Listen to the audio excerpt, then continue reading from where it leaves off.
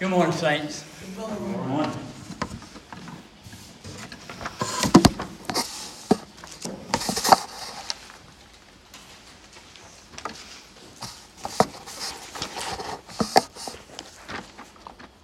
This morning we're going to be going over Psalm 7. Pastor Kyle said in his sermon on Psalm 30 that the titles of the Psalms can tell us a lot, and some of them can't tell us so much. The title of Psalm 7 tells us a lot, and it tells us not so much in both ways. In the title, the word Sigion is nobody knows exactly what the word Sigion means. Some say it's musical, and some say it's this, and some say it's that, but nobody's actually sure. And no one is clear who Cush, a Benjamite, is. He's not in the Old Testament. This is the only place that he is.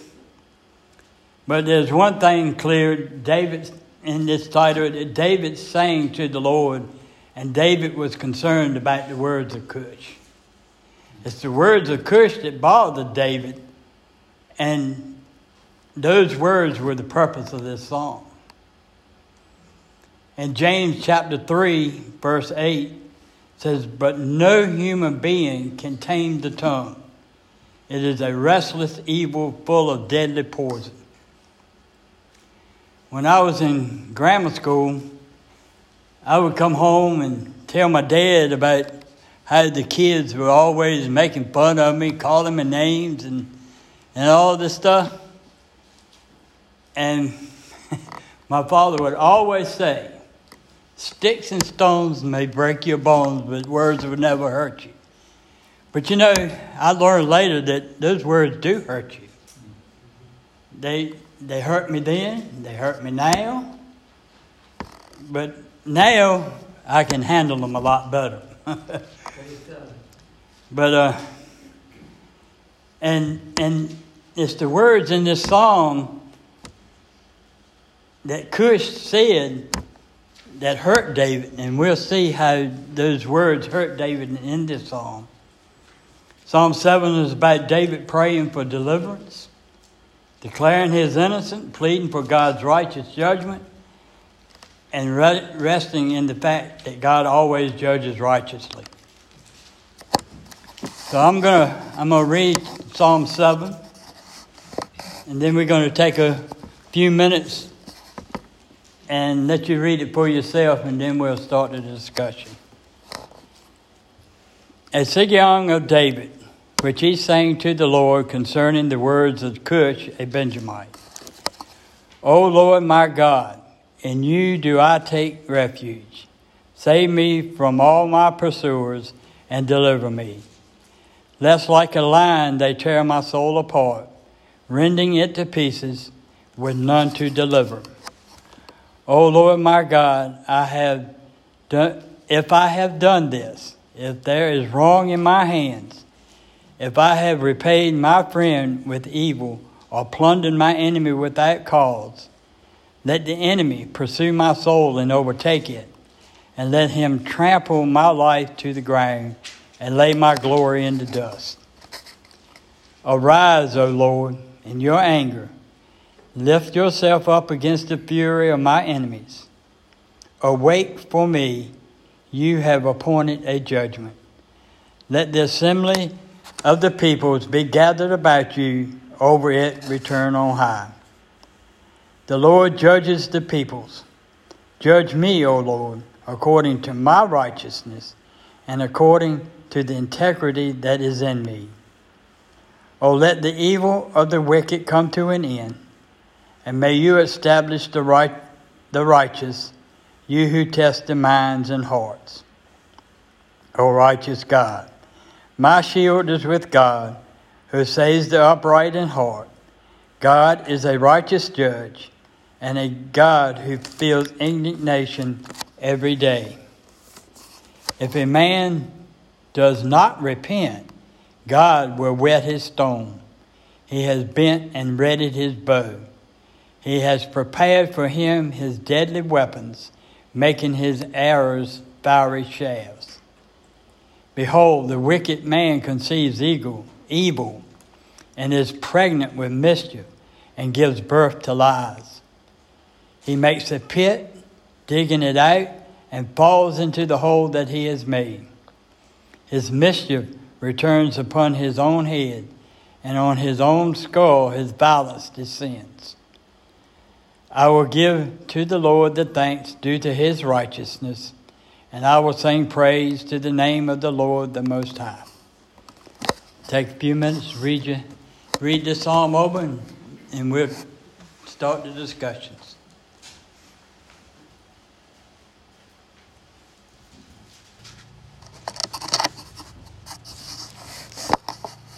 Verses 1 and 2, David is praying that God would deliver him from his enemies. And David begins verse 1 and 2 with a prayer saying, "O Lord my God." By saying, "O Lord my God," David is saying two things. One, he's seeking the Lord earnestly. And two, he's expressing reverence and confidence all at one time. In just those 4 words.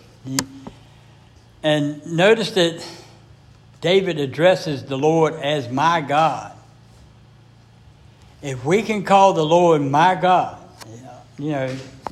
then we are a long ways toward deliverance.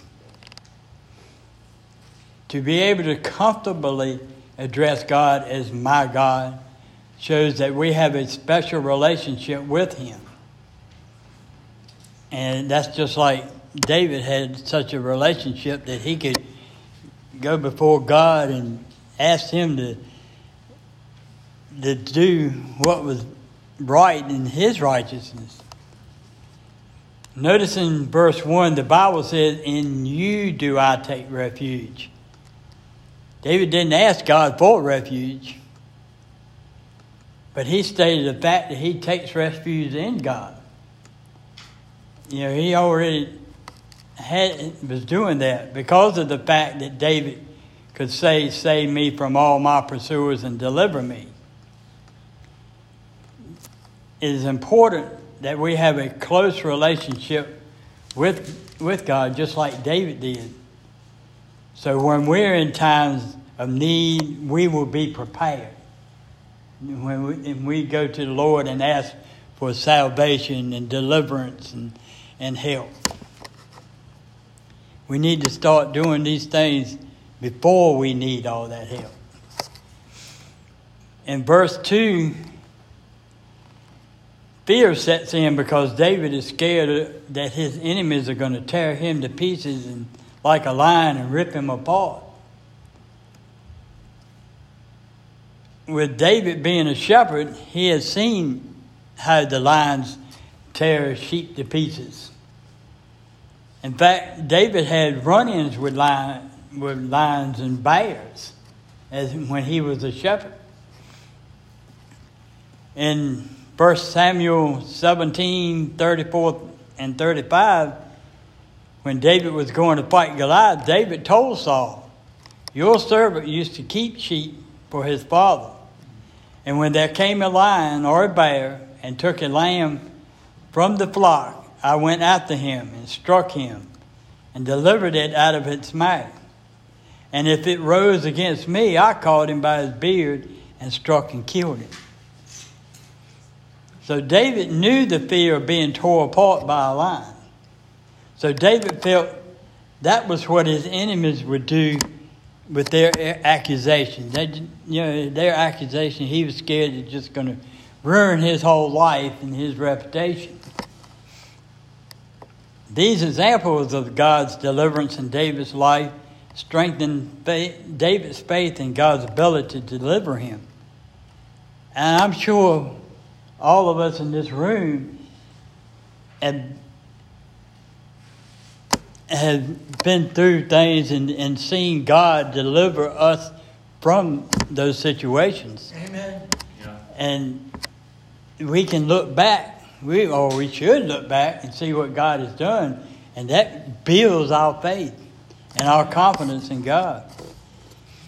In 1 Samuel 17:37, David said, "The Lord who delivered me from the paw of the lion and the paw of the bear will deliver me from the hand of Goliath."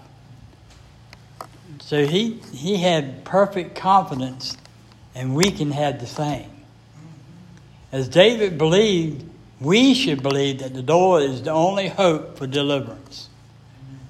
We should seek salvation and deliverance from the Lord and the Lord alone. Do not seek it from the world or yourself. Only God is able to save us from any situation. David had many enemies, and so we will too, and then we do have some. Persecution is nothing new to the people of God. Persecution is a sign.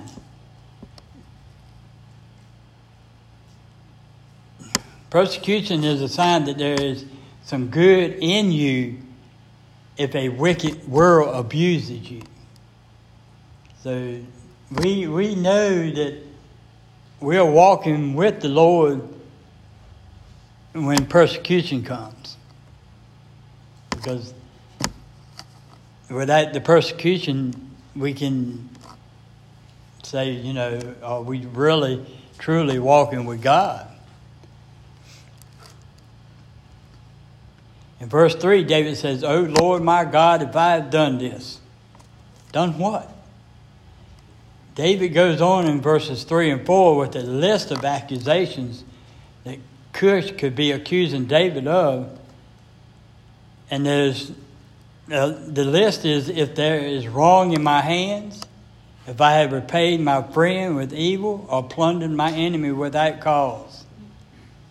If David had done these things, he'd be worthy of the kind of faith from which he was asking God to deliver him from. If David is guilty of the sin that his enemies are claiming, then his enemies have the right to take his life. But David hadn't sinned like his enemies were saying. They were claiming that he was trying to kill Saul and all kinds of other things. The truth is, God and David knew the truth. And David was innocent, and he needed the Lord to vindicate him. Because of the lies being spread about David, David is asking the Lord in verse 6 to arise, lift up, wake up. We all know that God does not sleep or slumber. But sometimes God makes us think he's asleep, so we will come to him with our situation. Talk to him. And David understood that God didn't really sleep because of his confidence in the Lord. Verses 17 through 13 says, "Let the assembly of the peoples be gathered about you. Over it return on high. The Lord judges the peoples. Judge me, O Lord, according to my righteousness and according to the integrity that is in me. O let the evil of the wicked come to an end, and may you establish the righteous, you who test the minds and hearts, O righteous God. My shield is with God, who saves the upright in heart. God is righteous judge and a God who feels indignation every day. If a man does not repent, God will whet his stone. He has bent and readied his bow. He has prepared for him his deadly weapons, making his arrows fiery shafts." Remember back in verse 6, David asked God to wake up, judge the people. verses 7 through 13 tells us what he meant. Verse 7 says that David is seeing a gathering of people surrounding God's judgment throne. And God's subjects, both loyal and traitors, are waiting for him to return for judgment. There's no doubt about it. God is going to return. Amen. And you know what? We don't have to be afraid. Because when God judges and makes everything right, the righteous man will be vindicated. Amen. Verse 8 says, the Lord judges the peoples. Judge me, O Lord, according to my righteousness and according to the integrity that is in me. It sounds here like David is being arrogant and almost self-righteous. But David, like Pastor Kyle was saying in discussions, he's not saying he's sinless. He's saying, I'm fine with you judging me, Lord, because the lies they are spreading about me is not right. I am innocent. I am righteous. And I'm a man of integrity of the things that I'm being accused of. But in verse 9, God's judgment doesn't end so well for the wicked. It says, oh, let the evil of the wicked come to an end, and may you establish the righteous, who test the minds and hearts, O righteous God. When God judges the wicked, their wickedness comes to an end. But the innocent will be established. How does that happen?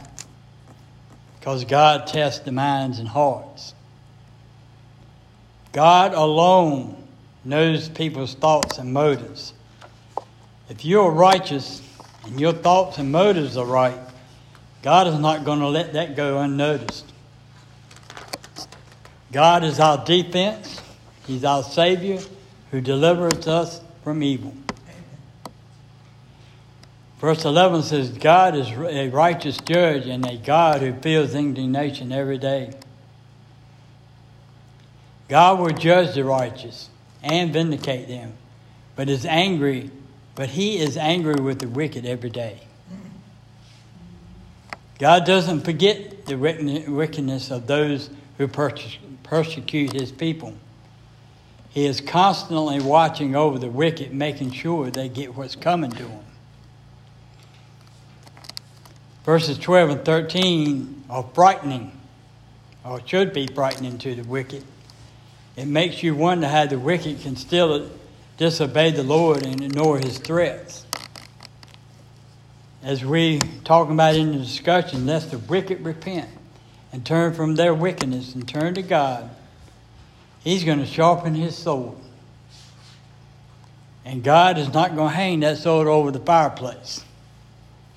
He's going to use it to destroy the wicked. So the wicked don't have any hope here. Verse 13 says, the Lord has instruments of death. They are swords, bows, and arrows with fiery shafts, and a number of additional deadly weapons at His disposal.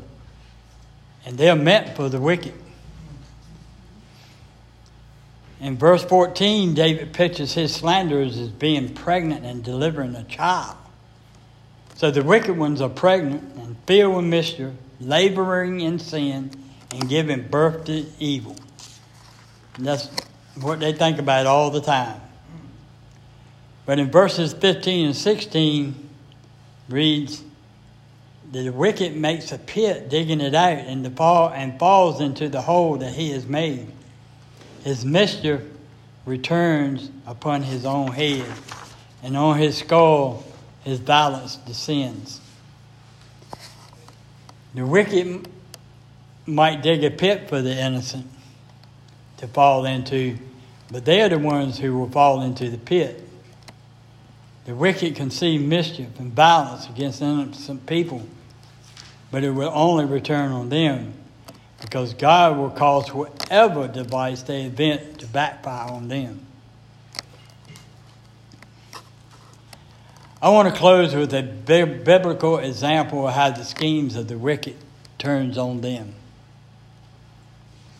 It is in the book of Esther between Haman, the king's advisor, and Mordecai the Jew. King Xerxes gave Haman a position that was higher than all the king's men. The king ordered that everyone was to bow before Haman, but Mordecai would not bow to Haman. This made Haman very angry. So he devises a scheme to kill the Jews. Haman went to the king with this scheme, and the king approved. Mordecai heard about these plans that Haman made. And Mordecai told Esther's servant about what Haman was going to do. And then Esther's servant went back and told her. And Mordecai asked Esther to go to the king and ask for mercy and plead for her people. So what Esther done was she invited the king and Haman to a banquet. The night before the banquet, the king couldn't sleep and thought about how he could honor Mordecai for telling him about how the two guards had planned to kill him. The king asked Haman what should be done for a man that the king wants to honor. Haman said the king could have a servant dress Mordecai up in the royal clothing and ride his horse and parade him around town, make a big deal out of Mordecai. So what the king done is he told Haman to parade Mordecai around town. And he didn't like that, but he kept it to himself. So at the banquet the next day, Esther tells the king about Haman building the gallows to hang Mordecai. The king became very angry and had Haman hung on the gallows he had built for Mordecai. So all this planning that Haman done just returned on him, and he died instead of him being able to kill Mordecai. Because God is just and fair, we can praise him. Yes.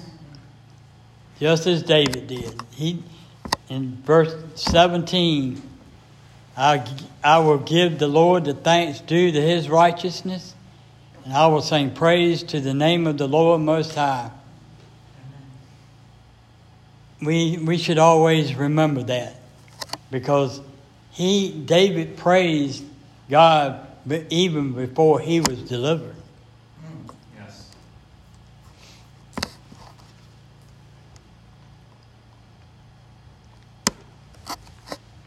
The night before Jesus was crucified, the Lord took the bread and he broke it and said, "This is my body." And after that, he took the cup and said, "This is my blood, the new covenant." If you're a follower of Jesus this morning, I invite you to the table. And we'll start here at this table and work our way around.